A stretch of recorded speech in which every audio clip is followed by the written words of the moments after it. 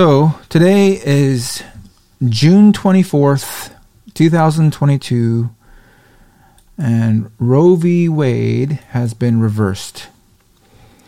Roe v. Wade has been reversed.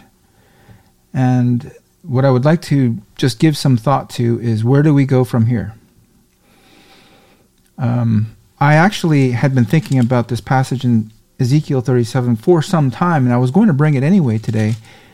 But I do think it's fitting in light of the fact that just an hour or so ago, it was announced that Roe v. Wade has been reversed by the Supreme Court. So let's just make our way through Ezekiel 37 a little, verses 1 through 10, and where do we go from here? The hand of the Lord was upon me and carried me out in the spirit of the Lord and set me down in the midst of the valley which was full of bones. A famous passage here, the valley of dry bones, and caused me to pass by them round about. And behold, there were very many in the open valley, and lo, they were very dry, as if that needed to be said. They weren't only dead, they were very dead, that type of thing.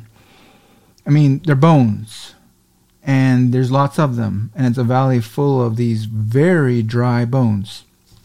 And I suppose you could make the quick application that that is the landscape that we're dealing with wherever we are, whether you're in the United States or in the UK, certainly, just coming from Scotland, though they are rich with history,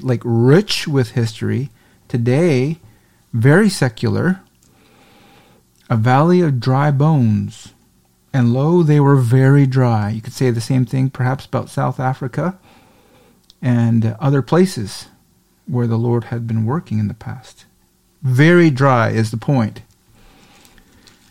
And he said unto me, Son of man, can these bones live? What an astonishing question that is. Can you imagine being asked that question? You look at a nation like this. Can these bones live? And not being presumptuous, Ezekiel says, O Lord God, thou knowest. You know, Lord.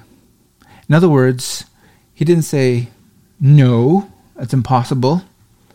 And he also didn't say, oh, absolutely. But he had enough faith to know that if God wills it, it can happen. Lord, you know. Again he said unto me, Prophesy upon these bones, and say unto them, O ye dry bones, hear the word of the Lord. You're getting the ridiculousness of this? Preach to these dry bones. Preach to these dead people out there in the nation. O ye dry bones, hear the word of the Lord. Hang on a second. They can't hear. They're dead. The people out there are dead. So what's the point? What's the point of him doing this? They don't even have ears. These are just bones. And yet, the foolishness, God hath chosen the foolishness of preaching to save them that believe. This is God's foolish way of saving people. It's foolish. I say that in inverted commas. It's not foolish. It's the gospel is the power of God unto salvation. But to the world, it's foolish. And really, to the natural eye, it is quite foolish. You see this big, imposing world with all of its intellect and all of its skills and all of its technology and all of its everything. And you're going to preach this gospel, this simple gospel to them. Well, it's foolish. O ye dry bones, hear the word of the Lord. Thus saith the Lord God unto these bones, Behold, I will cause breath to enter into you, and ye shall live. I will lay sinews upon you, and will bring up flesh upon you, cover you with skin, put breath in you, ye shall live, and ye shall know that I am the Lord.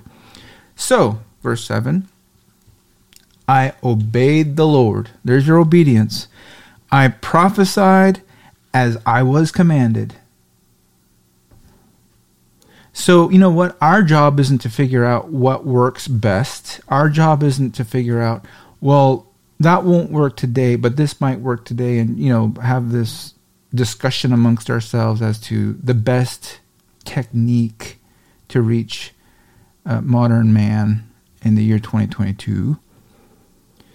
Our job is to prophesy as I was commanded. The Lord said, preach to the dry bones. Doesn't make sense, but I'll preach to the dry bones. And as I prophesied, as I was preaching to the dry bones, something started to happen. There was a noise, a shaking, the bones came together, bone to bone.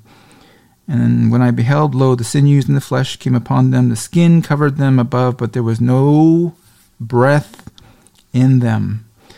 And so what happens when we start preaching and declaring and having the word of God out there? By the way, I believe that's the season that we're in. There does seem to be a renewed emphasis on great preaching. There does seem to be that out there when you look out in the landscape, a revived emphasis on preaching and the word and getting it out there. And so we obey as the Lord commands us to preach to the bones. And that's the season that we're in. We're seeing a lot of that. I mean, that's the business that we're in. We believe in preaching. We actually do believe in preaching. Faith cometh by hearing, and hearing by the word of the Lord.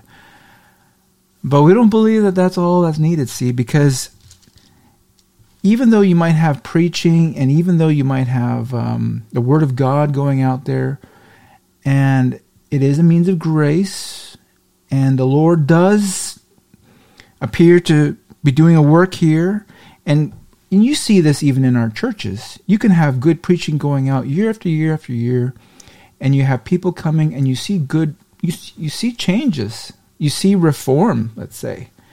You see people, quote unquote, cleaning up their lives or being church goers, but there was no breath in them. Preaching can have that effect, where it can affect the outward and the reform of a life. But then he said to me, part 2, verse 9, prophesy to the wind. So prophesy there just means to speak. Prophesy, son of man, and say to the wind. You're speaking to the wind now. You're preaching to the bones, and I have this part labeled in my Bible, pray to the wind. Thus saith the Lord God, come from the 4 winds, O breath, and breathe upon these slain that they may live. So I prophesied. I spoke to the wind as he commanded me, and the breath came from the 4 winds, and they lived and stood up upon their feet, an exceeding great army.